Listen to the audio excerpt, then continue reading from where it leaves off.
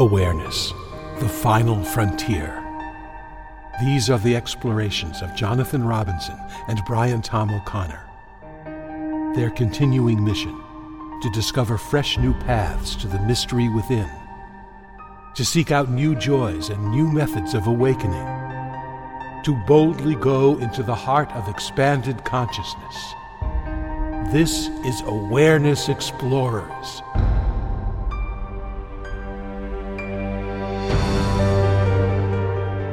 Welcome back, Awareness Explorers. Great to have you as part of our family in exploring the inner realms. I'm Jonathan Robinson, and I'm with my trusty co-host, Brian Tom O'Connor. And we have a subject today, Brian, that you and I have been discussing a little bit. I'm very excited about it. It's really how to overcome the judgmental mind, but that's one way of putting it. The other way of putting it is how to deal with annoying, difficult people. And, when you think of, all the judgments we have and all the difficult people we have to deal with, what's the first thing that pops into your judgmental mind? Well, that's funny because when you said that the subtitle, you've basically got judgment baked into that one. So, and whereas I think that actually judgmentalism, or is that the right word? Judgment is actually detrimental to our own happiness. And there's this idea that we actually can control what other people do or should control. And I'm not 100% sure that's true. And yet we still have these emotional reactions when people do things that we don't agree with, and they're there. So what to do about it? So they're all great questions. What are your thoughts? Well, I've developed a lot of practical methods that have helped me overcome my judgmental mind and be more compassionate in dealing with difficult people. But before we go into the specific methods, and as you know, I like methods that take less than 5 seconds to do. I've actually come up with 5 that really work, not just for me, but for other people, and I'm excited to share them today. But first, a little bit of background. 100,000 years ago, our judgmental minds were what saved our lives. If we thought somebody looked friendly from the distant village and they ended up being a killer, we didn't get to pass down our genes. So we're the descendants of 500,000 years of a judgmental mind keeping us safe. And it used to work really well, but nowadays, being that we're suspicious and judge people first, it just leads to a lack of peace and unhappiness and annoyance and frustration. And we get a lot of practice. There's a lot of incompetent, annoying, difficult people out there. And it seems like with all that practice, we would figure out some way to let that go or overcome it and be restored to peace. And that's really what this exploration is about. And something that you and I have discussed a little bit off the podcast is there's no necessity for judging people. Things happen, but we react to them and we place blame on those people. But it's really our constant judgmental mind that creates the problem. That's right. It really does, because it's basically an argument with reality. And when you argue with reality, you lose, but just 100% of the time, as Byron Katie would say. That's right. And another person said something wise about this. Gangaji, many years ago, someone was saying, I'm just so... I can catch myself judging people all the time. And she said, so you're judging. So what? In other words, there's a secondary judging. There's the judging that happens. And then there's this idea, I shouldn't be judgmental. And so it's a double whammy of arguing with reality. The other people aren't doing what I think they should be doing. And I'm not spiritual enough because I'm judging them. And bam, you're no longer in present moment reality. You're somewhere in the world of should. And the world of mind loops, which never goes well. Yeah. So Unfortunately, the more conscious you become, ingredient that can go along with that is that the more you see people's lack of smart behavior, we'll call it. And so I know a lot of people who, up-level their consciousness, but then they actually become more annoyed with people because now they're seeing how self-destructive a lot of behavior is. It might be when you were a litterer, somebody else littering didn't bother you, but now that, you cleaned up your act, other people's littering drives you up a wall.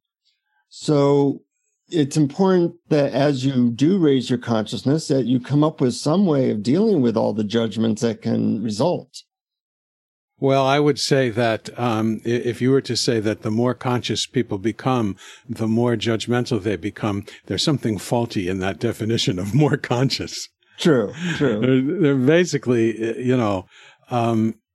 it's if that's what's happening to them, then they really ought to stop and say, am I really assessing my own level of harmony with true nature? Well, you're making a good point that it's different to say that you're becoming more conscious. You're really just becoming more aware of subtleties of how people do things ineffectively. But being more conscious hopefully means that you're getting to more peace.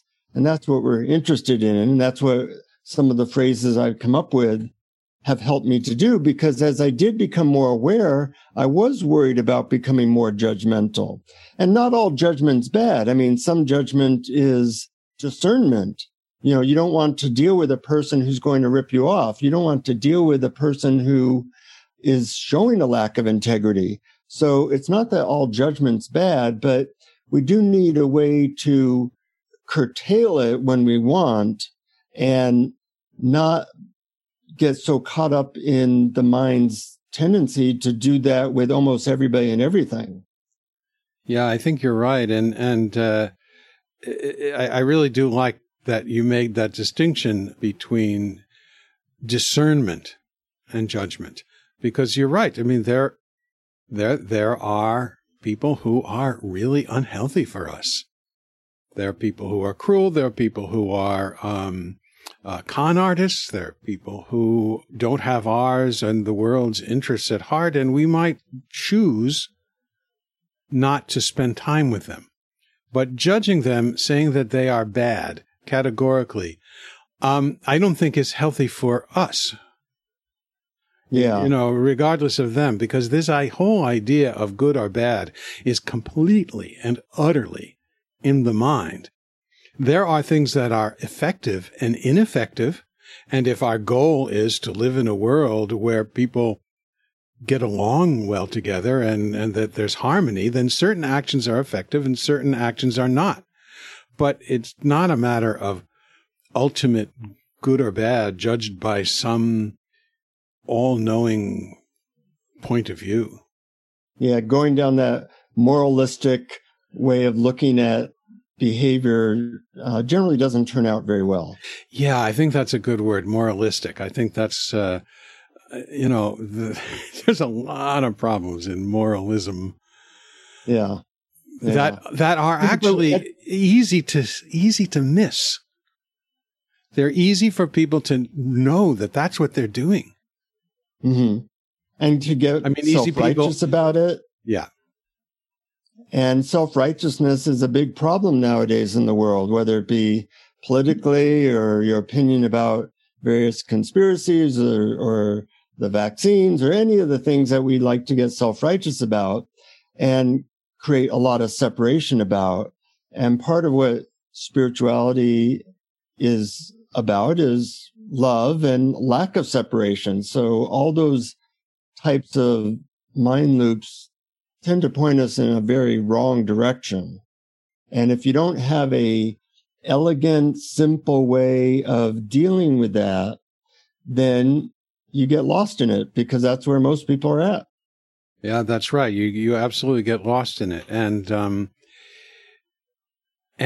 it's very, very tempting to look at the world and say, and see what's wrong with it and see what should be different and get into this state of anger, of dissatisfaction, of trying to change other people, trying to convince other people, feeling that you're right, self-righteousness. And that is totally the opposite of peace. Yeah. But on the other hand, there's a big paradox. If you say, okay, I'm going to allow everything to be as it is, which really is the way to go, people think, yes, but then am I not taking action against injustice? And I would just want to, this is a sidetrack before we get to your elegant ways, which I really want to very soon. But the sidetrack is that when we see injustice, we're called upon to act. That fact that we're called upon to act is something else that we actually have to allow that's happening in reality, that we actually have to take. Sometimes we have to take action. Sometimes we don't take action, but sometimes we do. We see someone mistreating someone, and there are times when we need to take action.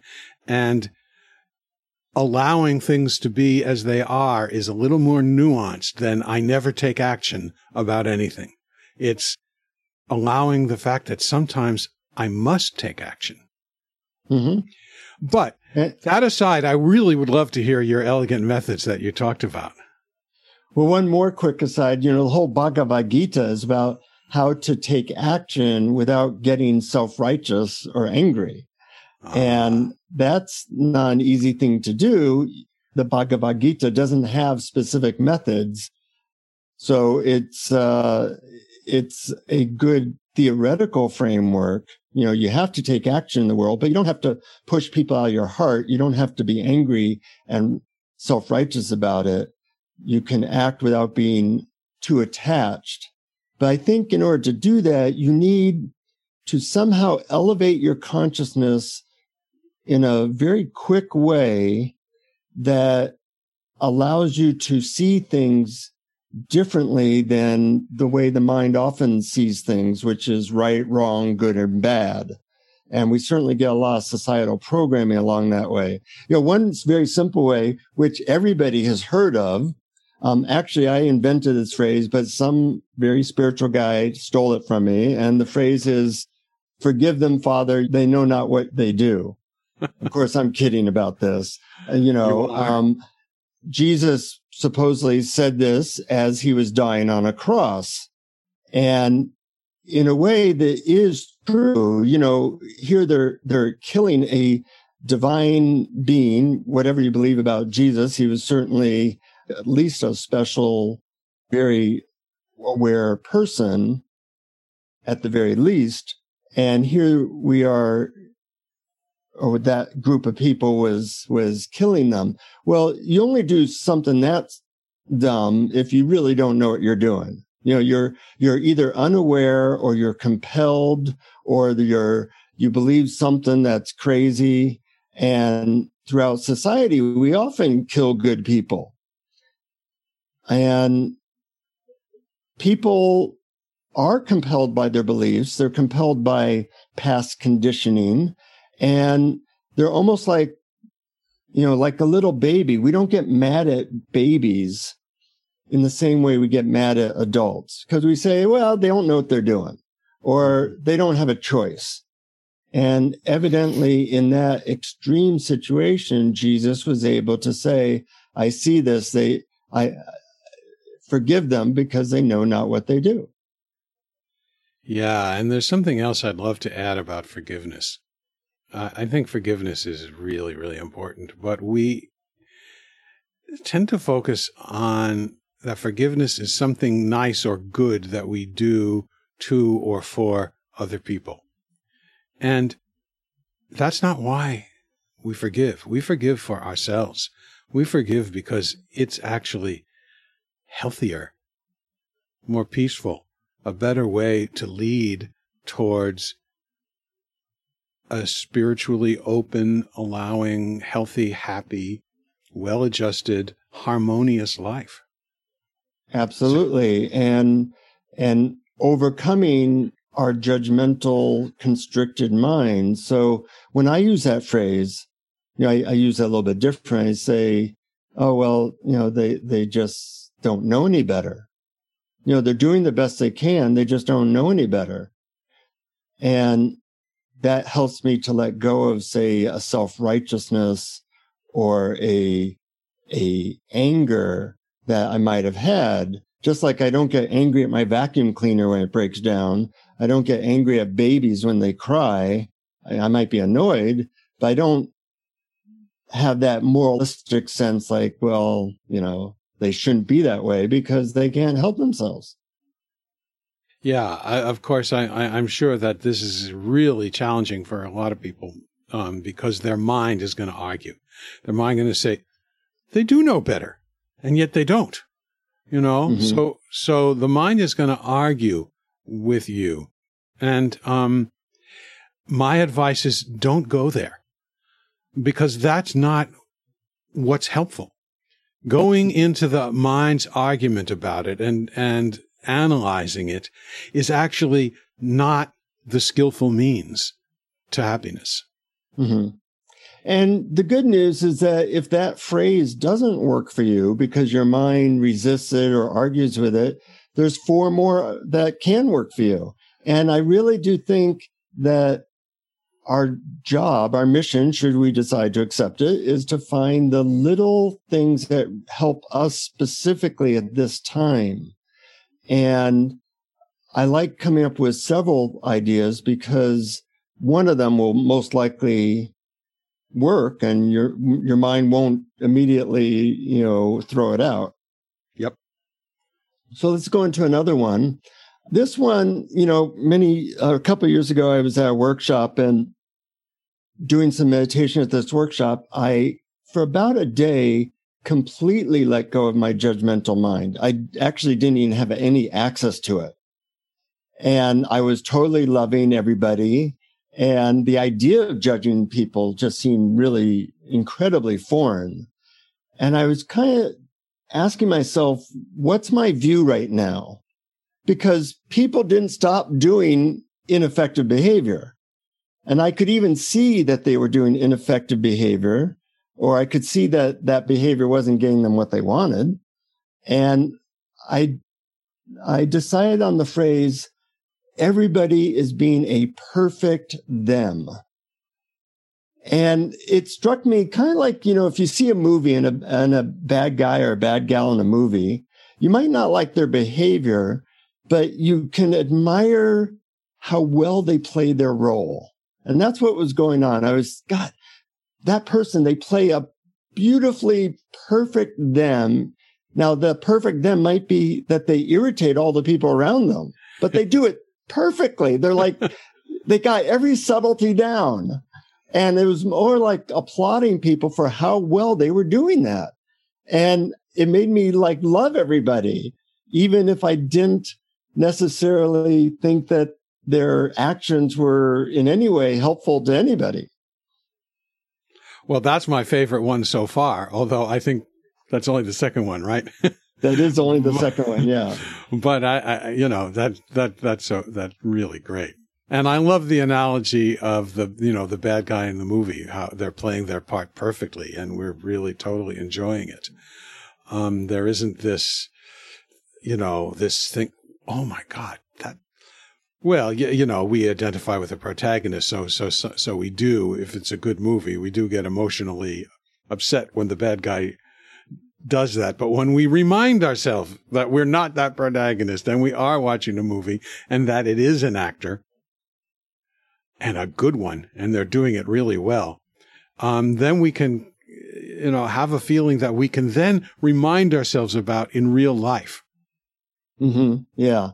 Now, it sounds fun, and it can be fun. It has actually been a lot of fun when I do this, but there are certain people that challenge it. Like, I'll take my favorite politician that I hate. I'll call him Bob. Okay. I really have a hard time with Bob. But when I say, well, Bob's being a perfect bad politician, right, he does it so well, that does help make it easier. You could try that out and see if it works for you in extreme situations like that. Mm-hmm. But, once again, if this one doesn't do it for you, you have 3 or 4 others that you can try as well. A third phrase that I use, which was used in the spiritual community I lived in, was the phrase, "How is that like me?" So I would see Joe, who I lived with, who I might have the judgment was kind of indulgent. And he'd be complaining about working in 80-degree weather. And I would be sick of hearing his complaint. And then I would think, okay, how is that like something I do? And then I'd remember the previous night where I was complaining that my brand of potato chips that I like was out. Equally indulgent, if not more so. And it took the edge off my self-righteousness. I felt humility, and I felt actually a connection because we were both being like indulgently complaining. I could see that we're all very much alike. We're all frail human beings. And it just changed how I felt about Joe and was actually useful for me in learning about myself. Have you ever used that one? Yeah, well, that's my favorite so far. Oh, anyone I tell you, it's going to be.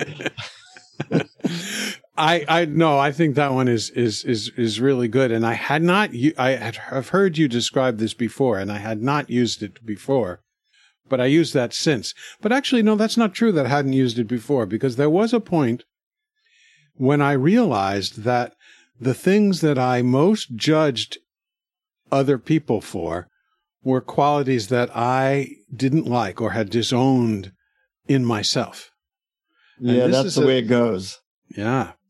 Yeah. And if we know that to be true, whenever we're judging somebody, then we realize, okay, what about me is the same?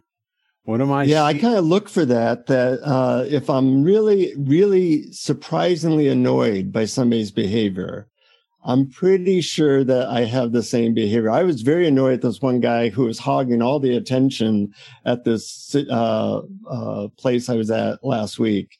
And then it hit me. That must be what I look like a lot of the time. Which made me hate him even more for showing me myself. Right. But it sounds like you were able to get a little bit of space around it and see it from a wider distance. Yeah, and even a little bit of humor. But, it's a confronting tool, especially if you are really exact with it. Like, oh, yeah, that's like me. Well, that's kind of nice. But when you really get down to how exactly is what that person doing like what I do, then it becomes very confronting and actually a very useful way to learn about yourself. It's easier to see bad behavior, so-called bad behavior in someone else than to see it in yourself. You get a more clear perspective on what exactly it looks like. Yeah, can really see how that would be. So the next one, if that one is a little too confronting, this one I find kind of snuck up on me and became part of me. I almost don't have to do it now.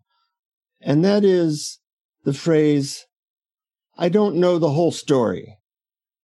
I don't know the whole story. This first hit me when I was walking down the street and somebody bumped into me pretty hard. And I was really irritated. I was going to tell this person off. And when I looked at them, I saw that they had a cane and they were blind. Well, of course, then my annoyance went away. But in a certain way, that's always going on. That we don't know somebody's past. We don't know why they do what they do. Most people have really good reasons. I read a biography of Hitler, which he's a person that's pretty hard to forgive. But when I read this, I go, oh, that makes sense now. Not that I would in any way excuse any of his behavior, but still it made sense to me how this incredibly wounded person became a psychopathic killer of millions. Mm-hmm. And to a lesser extent, somebody's being unkind or somebody's doing something we don't like, you can realize that there's a backstory there that makes it so that it's understandable what they're doing, even if you don't like it. Well, that's right. I think that's very useful. And it's also useful for people whose opinions are different from ours about current events. We don't know the whole story. I mean, we don't know what in their lives led up to them forming that opinion. And it still may be wrong and it still may be hurtful, but usually people believe what they believe for emotional reasons, including this belief I'm telling you right now. And so it's really useful to ask that question, or to just know that we really don't know the whole story about anybody's actions, about anybody's beliefs, about anyone's point of view at all. We really don't know.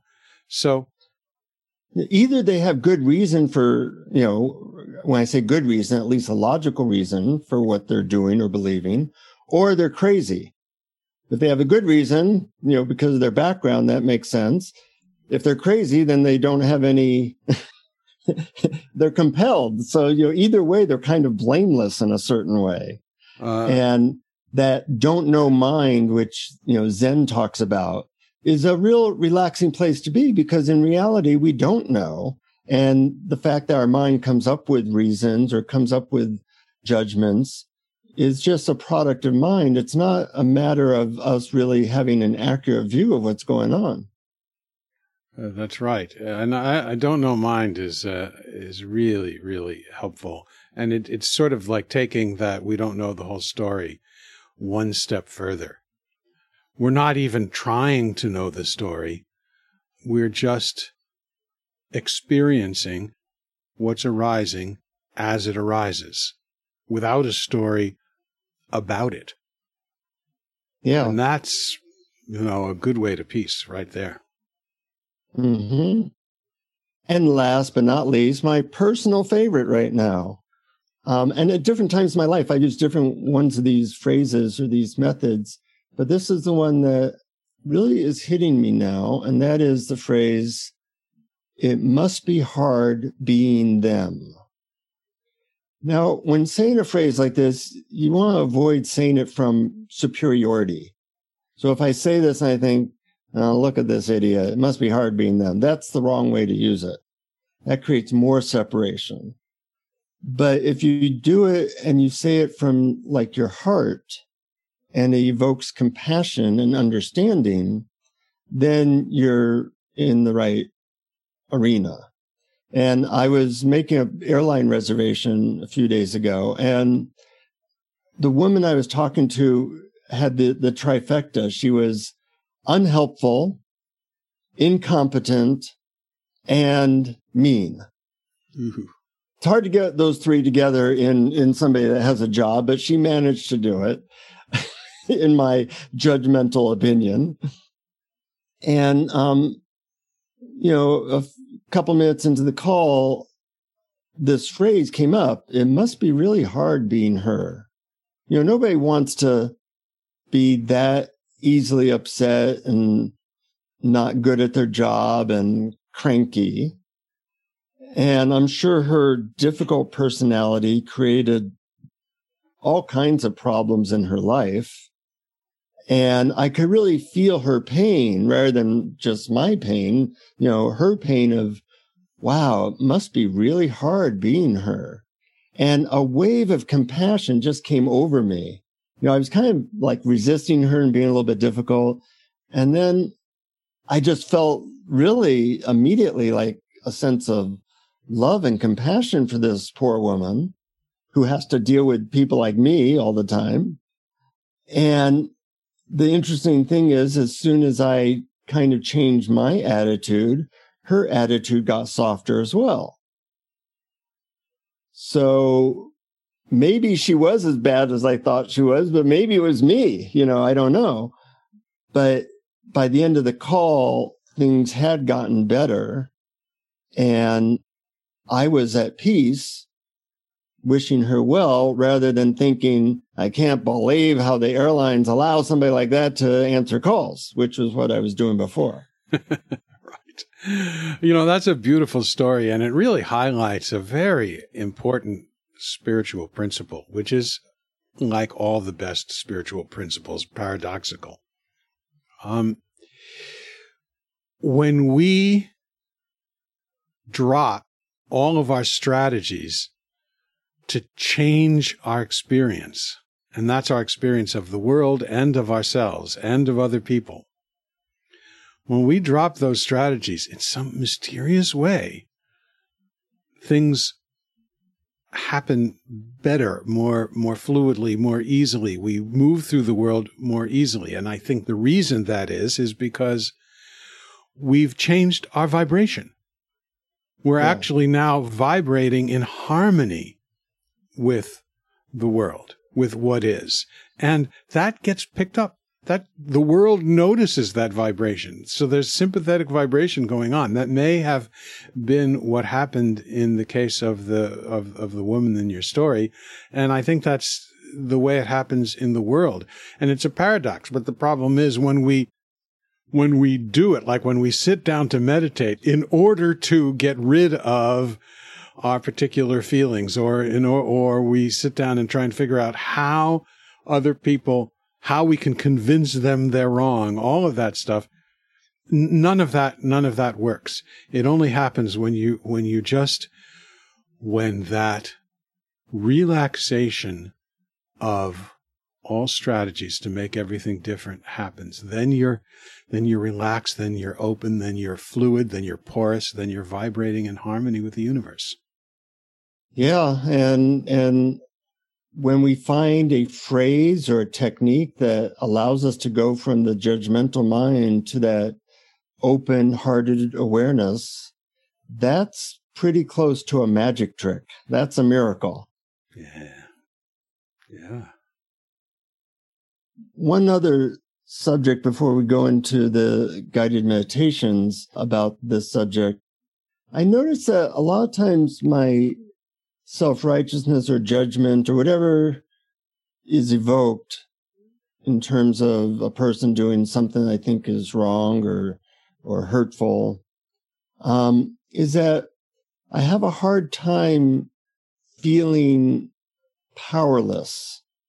So take like a political leader, if they're doing something I don't like, I protect myself with the blame, with the self-righteousness.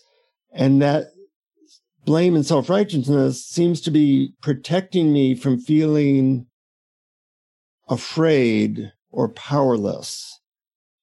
And I notice that it's really hard to allow myself to feel that fear or powerlessness.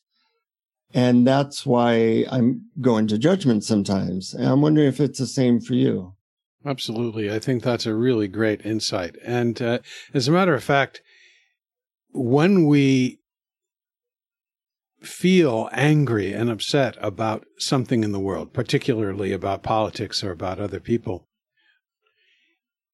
it's because of this mistaken idea that we actually do have some sort of power to change things, or should have the power to change things. In other words, our ego, our ability to control our experience is challenged, and we have this idea that should not be challenged. And so I really think it's about that. When we're upset with what's happening in the world, it's because we're upset that we are not able we do not have the power to change it. And we don't have the power to change it. I mean, an individual can take actions in certain situations, but we're not that individual. That's just the character that's reacting automatically to its conditioning in the world. And it does react automatically. And this is, of course, a philosophical point that we can argue. But so even if you don't believe it's true, if you ask yourself the question, what if I actually don't have the power to change anything or to do anything or to affect anything. And what if I don't need to have that power? What if I shouldn't have that power? It's not wrong not to be able to. Can you relax into that letting go of the idea that me, this little being, can control experience? And that's really hard to do. And I think as we get better at allowing a feeling of powerlessness to flow through us and realize that we can survive that feeling, it helps to lubricate less attachment to self-righteousness and anger. Right. That's a really good way of putting it, to lubricate. And, we can still have boundaries. We can be empathetic and compassionate and still have boundaries. But finding ways to sidestep the judgmental mind and all the emotions that can go with it is really an important path to peace nowadays.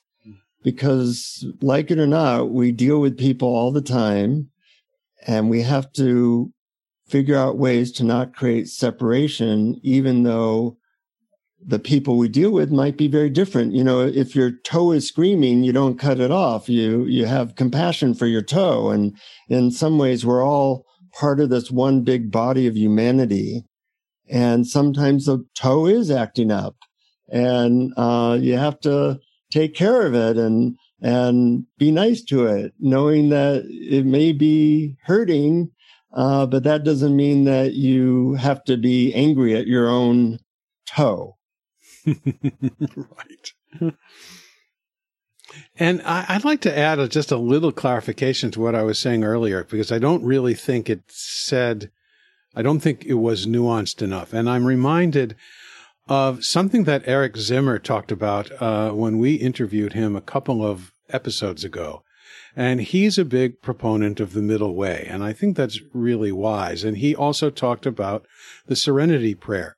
So when I talk about accepting powerlessness, it might actually be more helpful to look upon it from the point of view of the serenity prayer, which is, grant me the serenity to accept the things I cannot change, the courage to change the things I can, and the wisdom to know the difference. And I think that's actually a little bit more nuanced of a way to put it. It's knowing that there are things that I can't change, and the serenity to accept that there are those things. And if I am called upon to take action, the serenity and the courage to take that action, and knowing the difference between the two. And the only other thing I would add before we go on to the guided meditation is, someone once said, some spiritual teacher and I once said this, and I think this is a good thing to ponder. Let's just put it as a question to ask yourself. Is it true, whenever you are angry, you're believing something that's not true?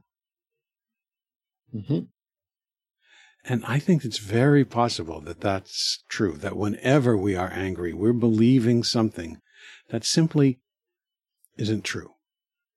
Usually around the idea of what should be happening or the way people should be. And there's a path to peace right there.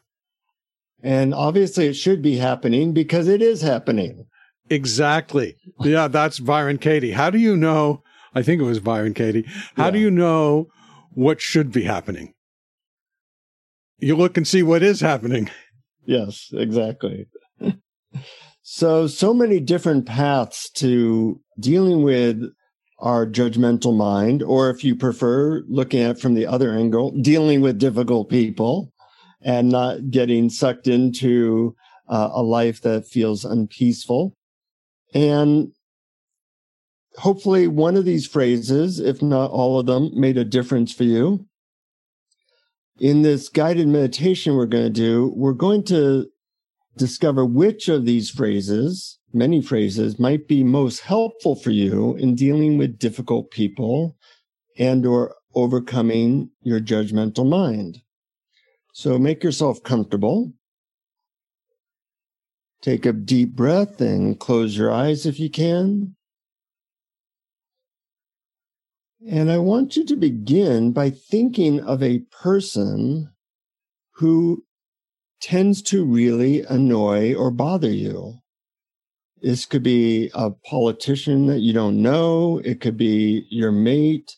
It could be somebody at work, but somebody who's pretty consistent in bringing up your judgmental mind or self-righteousness or annoyance. And as you think about this person, notice what judgment feels like in your body.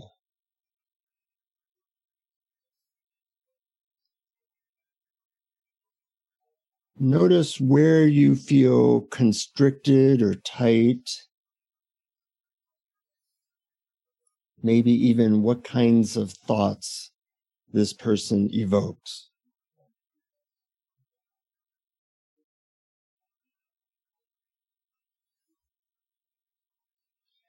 And as you think of this person, I'm going to say a phrase, and notice as you enter into this phrase if it changes how you view this person. The first phrase is, they know not what they do. They don't realize their behavior is perhaps hurtful or ineffective, or they are so compelled they can't help themselves. They know not what they do.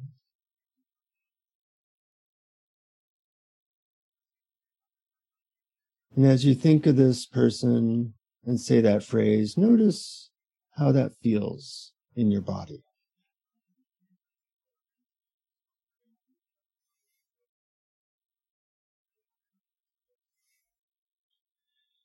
Now, once again, think of something that this person did that you thought was really annoying or hurtful.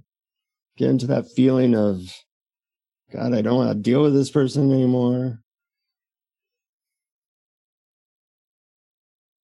And then think the phrase, they are a perfect them. They are playing that role perfectly.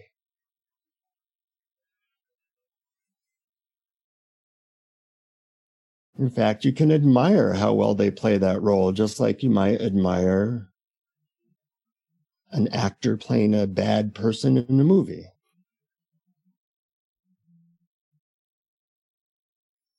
They are playing that role perfectly. And notice how that feels.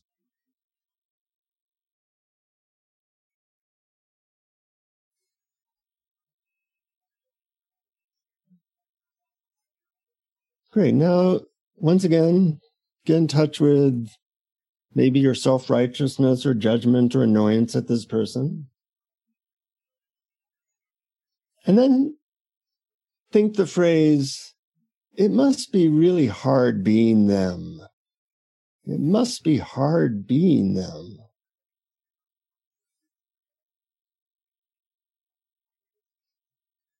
And as you think that phrase, see if it evokes a different feeling of open-heartedness.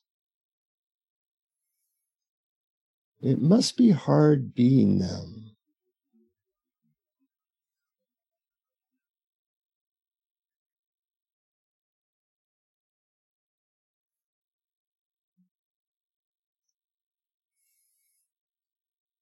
Once again, think of this person's annoying behavior, or if you prefer, think of another person's annoying behavior. The world is very generous in giving us people who sometimes evoke the judgmental mind in us. As you think of a person who you've judged, try the phrase, I don't know the whole story. I don't know the whole story or background as to why they do what they do.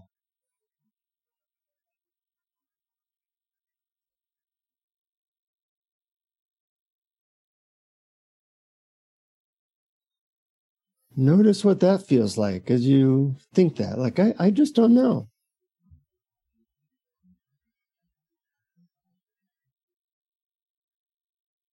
Notice how your body reacts. Does it help to lessen the constriction and be more open-hearted?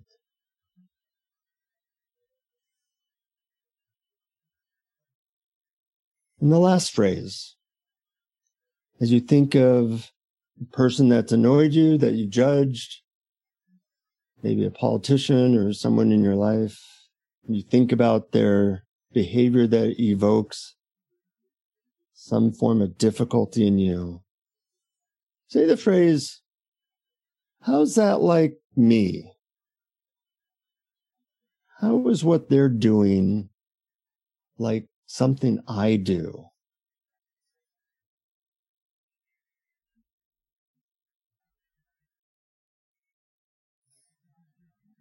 If you can pinpoint exactly how it's like something you do, so much the better.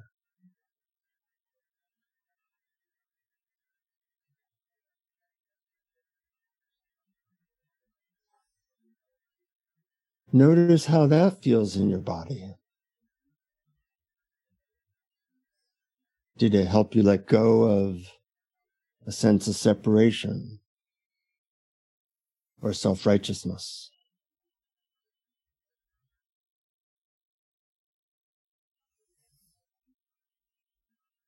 And last, to leave on a good note, if you think of this person that bothered you in some way, try and remember or imagine a time when they did do something kind or loving. Nobody's all bad. Maybe you picture them as a baby or doing something for their family. That there's a spark of love and awareness behind whatever role our personalities and egos play. And the soul or awareness in you can remember or imagine and be touched by the soul or awareness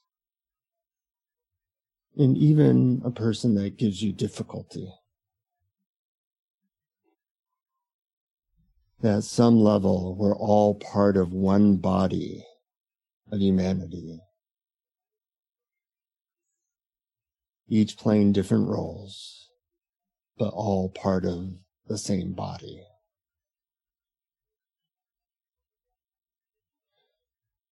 And as you relax into that feeling, that open-heartedness, you come back to wherever you are seated,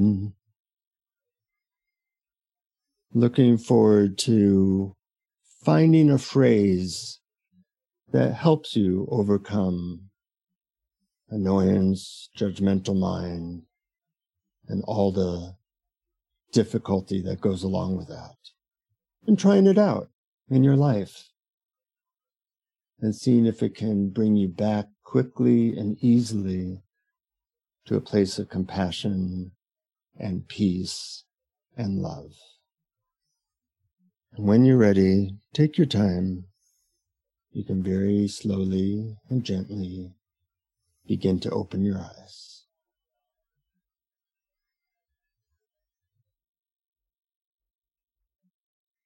And welcome back. And since I'm very powerful, I'm going to send some annoying and difficult people to our listeners this week, just so that they can practice any of these phrases and see which one works for them.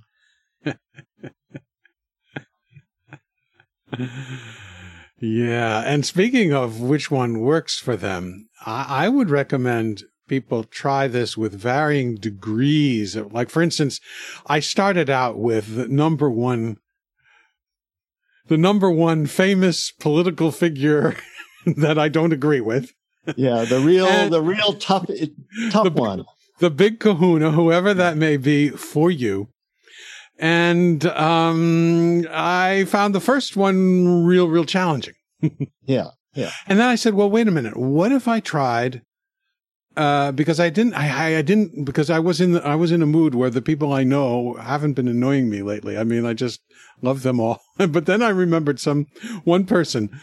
And I said, let me try it on. Let me try it with them. And then it started to melt and it started to work. And so I would recommend not necessarily jumping to the big kahuna, but pick someone who's kind of mildly annoying and practice with that person. And as you said, people that annoy you in your lives are on your way, sent by Jonathan. Or whether sent by Jonathan or not, there's no shortage of that in our world. The world is generous that way. The world is generous. It sends us what we need. Absolutely. So if you found this helpful, feel free to share it with friends and family so they'll be less annoyed at you. And we appreciate our Patreon supporters. I wrote a blog about all this, which all our Patreon supporters get. If you're interested in knowing all the free gifts you can get when you support us on Patreon for as little as $1 a month, you go to patreon.com/Awareness Explorers. And any last words, Brian? This was fun, and I love the way you took us through all of these different approaches, and try one and see how it works. In the meantime, just see how much you can ask yourself, can I let go of the demands and the conditions I'm putting on the world and my experience just for a few minutes, just for now? Yeah. Yeah. And once you find something that works for you, man, that's worth a lot, because if you can overcome judgment, unnecessary judgment, frustration, annoyance, all those things, you're well on your path to a more open-hearted and loving existence. Yeah, absolutely. And just a reminder, I said this already, but just don't forget, when your mind starts to argue about it, when you try any of these and your mind starts to argue, remember Pamela Wilson's phrase, thank your mind for its opinion, and then just return to whatever phrase you're working on, or to awareness itself. I'd love to hear how it goes for folks. Feel free to email Brian or I. You go to awarenessexplorers.com website, contact us, and we have about 85 guided meditations in there that you can share with friends and family, all for free.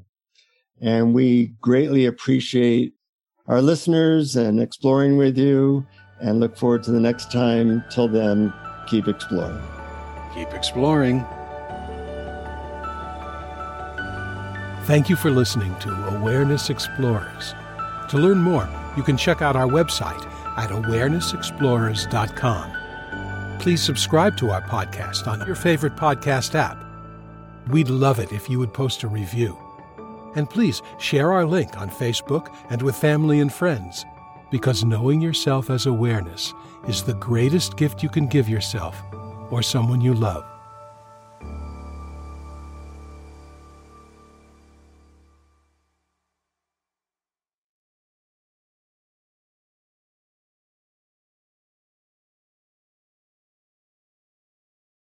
Grant me the serenity, what I forget how it is, but you want to accept the things that I can't change the things I can, and the wisdom to know the difference. I might actually just look it up so I can actually quote it correctly.